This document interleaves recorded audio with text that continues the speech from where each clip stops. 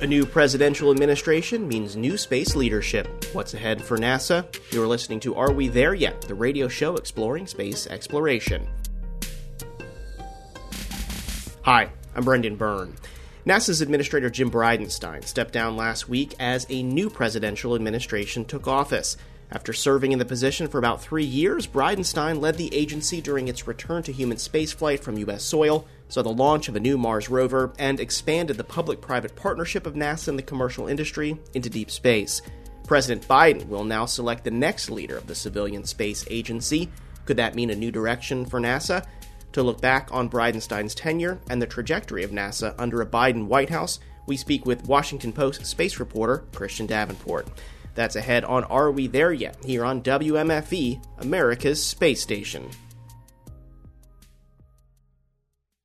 NASA's former administrator Jim Bridenstine did quite a lot during his time in office, most notably steering the agency towards getting boots on the moon by 2024. The Trump administration set that ambitious goal of a human lunar mission, and it was up to Bridenstine to put a plan in place. NASA's Artemis program seeks to do just that, send humans to the lunar surface by leveraging the private sector to help accomplish it. In his final appearance as NASA administrator, Bridenstine urged unity moving forward and asked the next administrator to continue the Artemis mission. And I'll tell you, when a new team comes in, give them all your support because they need it, they deserve it. And of course, what we're trying to do, again, we're not only crossing multiple administrations, but multi-decade and multi-generational. So, again, they'll have all my support, and I hope they have all your support. So go get them. Go NASA. Ad Astra. Bridenstine found widespread support in his role. Some fans even created a petition asking the Biden administration to keep him in the post. But his start as NASA administrator was far from unifying. In fact, it was a rather controversial nomination. That's where we'll begin our conversation with Christian Davenport.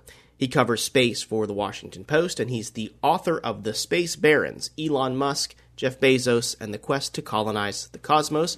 Christian, thanks for joining us. Oh, thanks for having me. Jim Bridenstine has stepped down. With a new administration comes a new head of NASA in the future. But before we look forward, let's take a look back. What do you think Jim Bridenstine's legacy is going to be in his some 3 years at NASA? You know, Brendan, I mean, it was such a fascinating time for NASA and the space industry in general under Jim. So he really came, to the agency at just sort of a momentous occasion. Of course, we saw the restoration of human spaceflight for NASA from American soil with the Demo 2 launch for SpaceX last year, and then they followed that up with the Crew 1 launch. That was a big deal. The launch of the Perseverance rover to Mars, which could land on Mars next month. I mean, that was obviously a big deal. Mm-hmm. And he really, Jim really tried to highlight and showcase the astronaut corps. I mean, not a lot of people pay attention to that.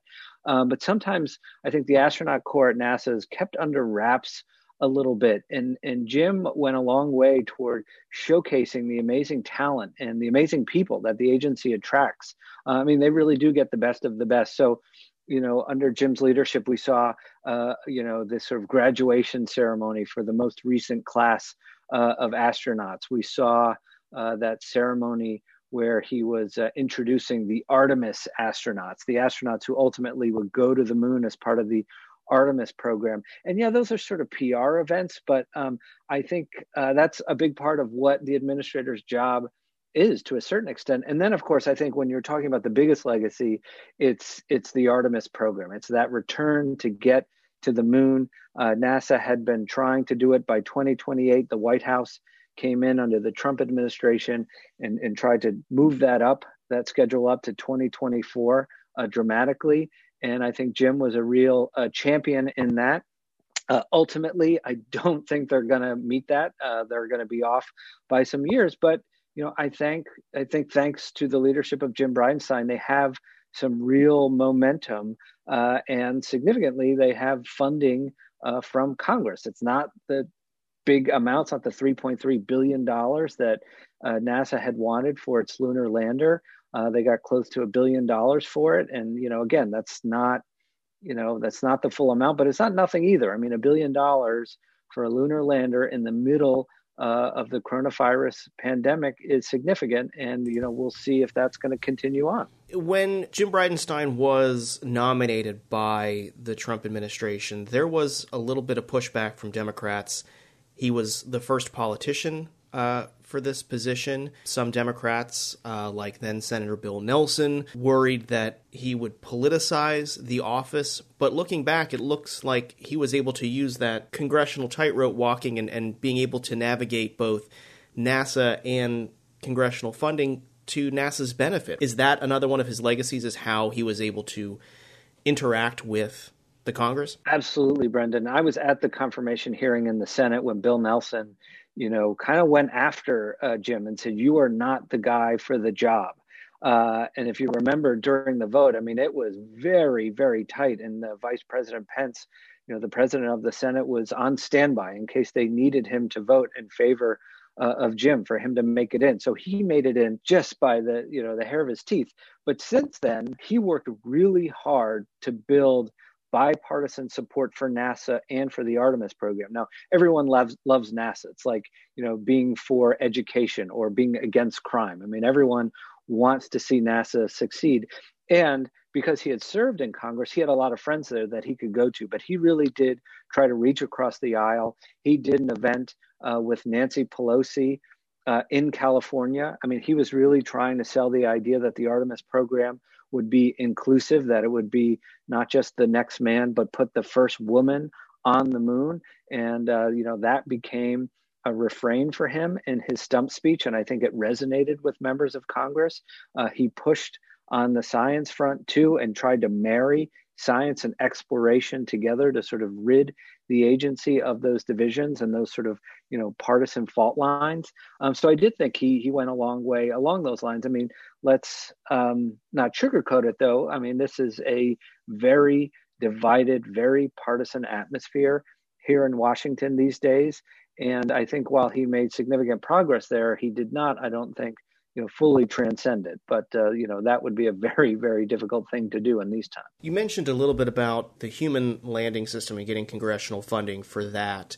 But that was kind of part of Bridenstine's bigger push for commercial partnerships under his administration. Can you talk a little bit about how Jim Bridenstine built upon this, reliance on commercial partners to do a lot of the work that NASA did during his time? Yeah, absolutely. And this is something that goes back many years through many administrations. It was George W. Bush, that administration, that first, outsourced the delivery of cargo and supplies to the private sector. Then it was SpaceX and a company called Orbital Sciences, now Northrop Grumman, that has the contract to fly uncrewed missions of cargo to the International Space Station. Under Obama, they kind of doubled down on that and expanded that program to include crew. So we saw the commercial crew program and those flights we were talking about earlier that SpaceX did and eventually Boeing perhaps this year, of flying NASA's most precious resource, its astronauts, to the space station. And now they're looking at applying that model, this public-private partnership model, to deep space, to going back to the moon, in terms of partnering with the commercial sector on this human landing system. And they've reached out to industry to see what they can provide. Of course, the biggest contract of all of them went to the so-called national team that's led by Blue Origin, but has partnerships with Lockheed Martin and Northrop Grumman and Draper to build the spacecraft that would take astronauts to and from the surface of the moon. And you saw other companies like SpaceX and Dynetics get contracts for that as well. So he's trying to harness the growing capability in the commercial space industry and leveraging that so that NASA can do more. And it's sort of an interesting dynamic. Recently NASA's Safety Advisory Panel raised some concerns about that if everything is outsourced, NASA needs to maintain insight into those programs and oversight of them to ensure that they are safe, to ensure that they meet NASA's rigorous safety standards. So that becomes an interesting dynamic. But yes, Jim Bridenstine carried on that tradition of the public-private partnerships and reliance on industry taking that from low Earth orbit and now into deep space into the moon. The Trump administration, along with Jim Bridenstine, really built out that whole idea of Artemis and pushing for that moon landing in 2024. But as you wrote in your piece for the Washington Post, 2024 is likely not going to happen. Had the Trump administration continued 4 more years and had Bridenstine still stayed, would they have been able to meet that 2024 goal? And what does the outlook of Artemis look like now that there is a new administration and new leadership? Yeah, I do not think that even if the Trump administration were in office today, they would make the 2024 deadline. There are just too many challenges. Jim Bridenstine he had said that they needed the full funding in order to make it. They needed everything to go perfectly in order to make that 2024 deadline. Jim would often talk about the political challenges of getting there. And clearly, there were. While he does have support for Congress, he doesn't have the full support to meet the 2024 deadline and the funding that would require. But let's be honest. I mean, there were and there are some technical challenges and some big ones. I mean, we just saw this with the the hot fire test of the Space Launch System rocket. This is the massive rocket that NASA wants to use to get its astronauts to the moon. They wanted to fire all 4 of those RS-25 engines for the full duration, simulating a full flight of about 8 minutes. They said they could probably get all of the data they needed after a firing of 4 minutes. And in the end, ended up, because they had a technical problem with the hydraulic system, firing it for just over 1 minute. So it looks like they're going to have to redo that test. I mean, that's just one example in a series of challenges of getting to the moon. Now, what the Biden administration will do is, I think, first and foremost, what's happening now is the transition is assessing the program. I know the transition team headed by Ellen Stofan, the former chief scientist at NASA, now the head of the Air and Space Museum here in Washington, D.C. They're taking a hard look at the programs, what's working, what's not, what's realistic in terms of the time frame. And I don't think that they think the 2024 time frame is realistic at all. I think, interestingly, though, they are committed to the Artemis program, at least in theory, that, so many times we've seen a new administration come in and dramatically change the direction of NASA. No, we're going to the moon. New administration comes in and says, no, we're going to Mars or an asteroid, and back and forth. I think they are committed to going back to the moon and using that as a stepping stone onto Mars. But I don't think they think this 2024 deadline is realistic. So I think that will be extended. But the good news is they'll carry it on. Yeah, and Jim Bridenstine made that plea in his his last video that he posted to Twitter to the NASA workforce, saying, he hopes the next administration carries this on. Do you think that there's congressional buy-in? I mean, as you mentioned, the money fell short, but it was an unprecedented year. Do you think that there is congressional buy-in to continue to support this Artemis program on the trajectory that it's going now? Yes, or yes and no. I mean, as somebody told me, $1 billion for a human landing system for NASA that the Congress appropriated is a vote of confidence in the program. It's just not a vote of confidence in the Trump schedule. So again, $1 billion that's not nothing, and they're wanting to go forward. And I think this idea of putting a woman on the moon will galvanize a lot of interest. At the same time, it's interesting to note this isn't happening in a political or geopolitical vacuum, as it were. I mean, China is pushing to get to the moon. They have big ambitions there as well. That was one of the stated goals of the Trump administration to, push back to get to the moon on such an expedited timeline. I don't know that necessarily that narrative will inspire or motivate the Biden administration as much. But, it's a fact that's out there. And I think, with China landing on the far side of the moon and wanting to return, that could propel members of Congress and the administration to act. But they have said that this is something they are going to continue on. I don't think they're going to do an about face, especially after they've already appropriated that money for it. And the other thing is there is this rise in the commercial spaceflight sector. Now, that said, building a human lander for the moon is going to be difficult. And let's not forget, this national team has got some big players involved. But Blue Origin hasn't flown a vehicle to orbit. They've never flown people. and now could be asked to fly astronauts to the lunar surface. So that's going to be a big ask, and there are going to be a lot of technical challenges there as well. And every time there is this, administration change, there is talk about, you mentioned SLS. It has its fair share of delays and budget shortfalls and this recent testing issue. Do you foresee SLS surviving into another administration, or is it too far into the program to kind of change course at this point? I think at this point, SLS is not going to go anywhere. They're just, already pregnant with SLS, as it were, that the Congress has spent too much money. It's getting closer to flying. NASA wants to fly it this year. Whether SLS, however, is sustainable over the long term, now that's another question.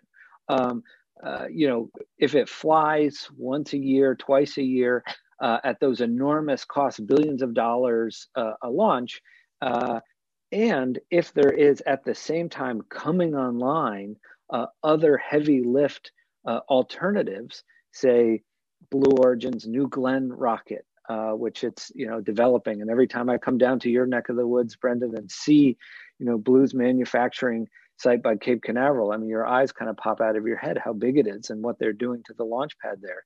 And of course, there's SpaceX's Starship, which looks like a grain silo, but has shown it can fly. It has been able to go up several miles high and then come back down in a test. Say what you will about Starship and SpaceX, but they've flown that thing, whereas SLS has never gone off the ground.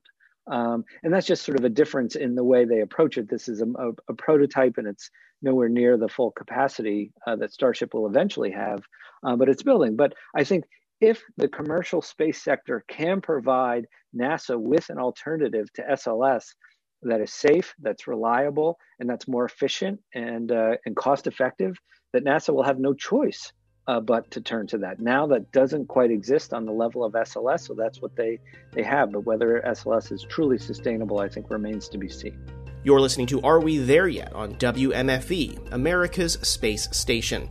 I'm Brendan Byrne. We're speaking with Christian Davenport. He's the space reporter at The Washington Post about the tenure of former NASA Administrator Jim Bridenstine and what's ahead for the space agency under the leadership of President Biden. Our conversation continues after the break. You're listening to Are We There Yet? Here on WMFE, America's Space Station. I'm Brendan Byrne. With the new presidential administration comes new leadership at NASA.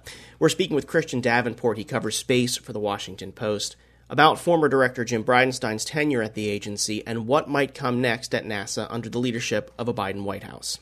Looking forward, you mentioned that the Biden administration is looking at, current plans and what their priorities should be. What do we know? We did not hear much about space on the campaign trail, if anything. There's a line in the Democratic Party platform that says, quote, Democrats continue to support NASA and are committed to space exploration and discovery, but really short on details as to what this administration wants to do with NASA and space exploration. What's your sense? What are they doing right now, and what are they looking at? You're right. They have not said a lot about it other than those lines you quoted in the Democratic Party platform. They haven't talked about it on the campaign trail. So there are a lot of questions. I actually asked Jim Bridenstine if that concerned him, and he said, no, it just shows me there's an opportunity to educate them on what's going on. And, let's be clear, there's a lot going on in the world right now with the pandemic and social unrest and the economic calamity that we've seen. So that's sort of eaten up a lot of their time. But there are a lot of questions. We don't know, for example, if they will continue the National Space Council that was reinstated in the Trump administration. Will Vice President Harris chair that council the way that Vice President Pence did? We saw what they did, though, in terms of elevating OSTP, the Office of Science and Technology Policy in the White House, to a cabinet level position. And a lot of people think that's a sign that NASA, too, is going to be more focused on Earth sciences than it was under the Trump administration. But that doesn't necessarily mean they're abandoning exploration, not by any means. I think they just want to elevate science. We don't know who the new NASA administrator will be or who they'll nominate. Indications are that they would like it to be a woman, if not a woman of color, to show their commitment to diversity. And they want someone who will showcase science. But again, I mean, people forget that the Commercial Crew Program, while that launch happened on the watch of the Trump administration, that first flight of American astronauts from U.S. soil last year, that was a program that began under the Obama administration. So clearly they're going to want to see that through and will champion that program. And you can see that model, as we've been talking about, being a stepping stone, get onto the moon. But I think once we have a NASA administrator, we'll have a clearer sense of what their direction is going to be. It took about a year, if not more, to get Jim Bridenstine nominated and confirmed. Do you foresee that it will take that long? And will there be as much controversy as you outlined earlier in our conversation going forward? What can we expect from this new NASA administrator? I have heard talking to Democrats that they are trying to move with a sense of urgency on this. I mean, clearly they had to get, their intelligence officials and the Department of Defense and all that set in place. They've got to deal with the coronavirus. They've got to deal with the stimulus bills and what they're going to do with the economy. And so clearly on the priority list, NASA is not, going to be in that first or second tranche of appointments, but that they do want to move fast on it now that they have, talked about their appointments in OSTP. I think we'll see the naming of some science advisors and then someone from NASA. Now, in terms of the controversy, I've been hearing some possible names, as I'm sure you have, into who the nominees could be. I think they're going to be careful to pick people that are confirmable. They have in the Senate now, things are tilted toward the Democrats' favor. But of the names I have been hearing, I haven't heard anyone quite controversial. So I think they're going to take that into mind as well. And if it is a woman, I mean, I think that sends a statement. I mean, that would be the first administrator in NASA's history to be a woman. So that would be significant as well. The previous administration, the Trump administration, did prioritize space, both civilian space, as we've been talking about with NASA, and military space with the creation of the Space Force, the re-upping of the Space Command. I'm wondering what you're hearing about a Biden administration and this changing Congress about its focus on military space. Yeah, it's interesting. And there is that sort of progressive coalition in the House that's pushing to have the Space Force abolished. Don't think that's going to happen. I mean, at this point, the Space Force is law. I mean, it is enshrined by law.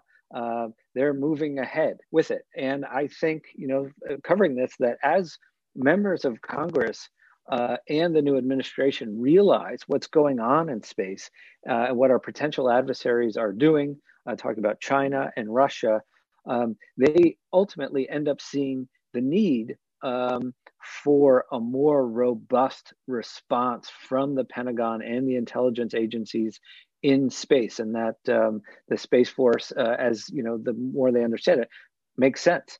I mean, those satellites that are sitting up there, that little blue dot on your phone comes from an Air Force satellite. That also, provides missile warnings. It provides precision guided munitions, so that the bomb hits the bad guys and not the school bus. It provides satellite communication for soldiers in the field.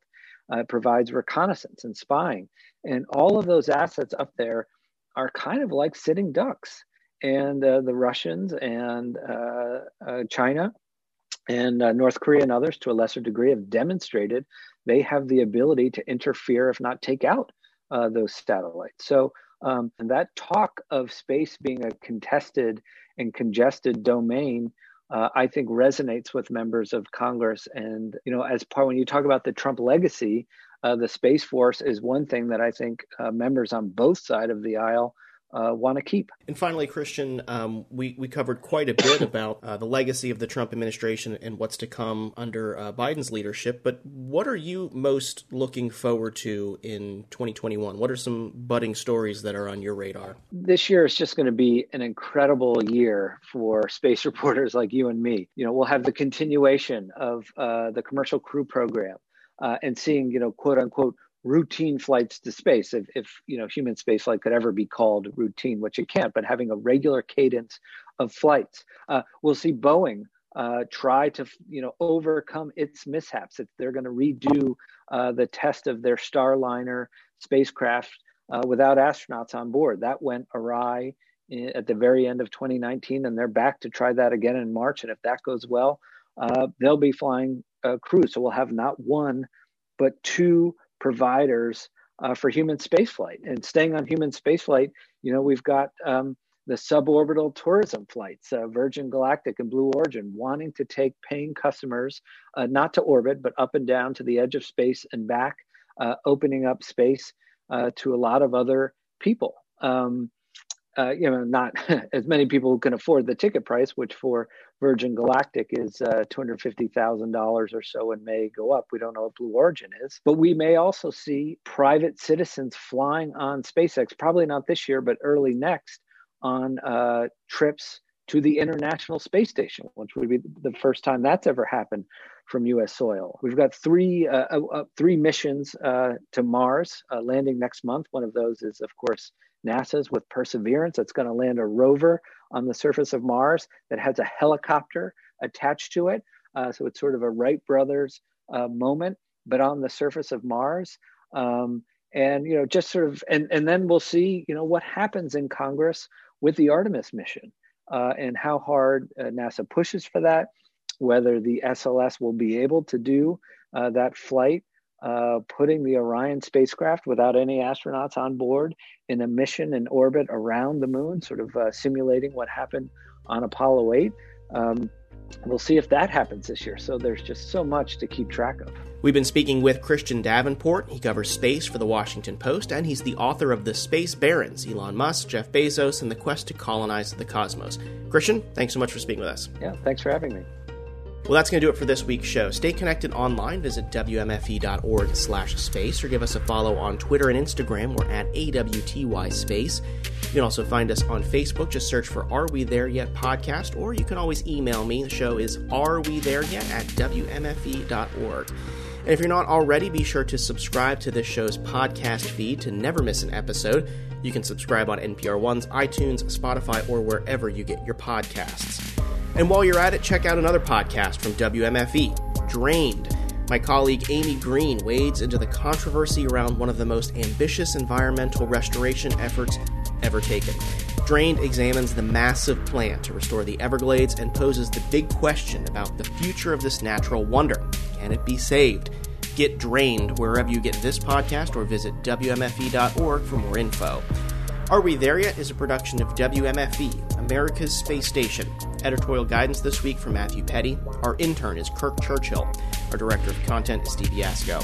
Support for Are We There Yet comes from our listeners. Until next week, I'm Brendan Byrne. Thanks for listening.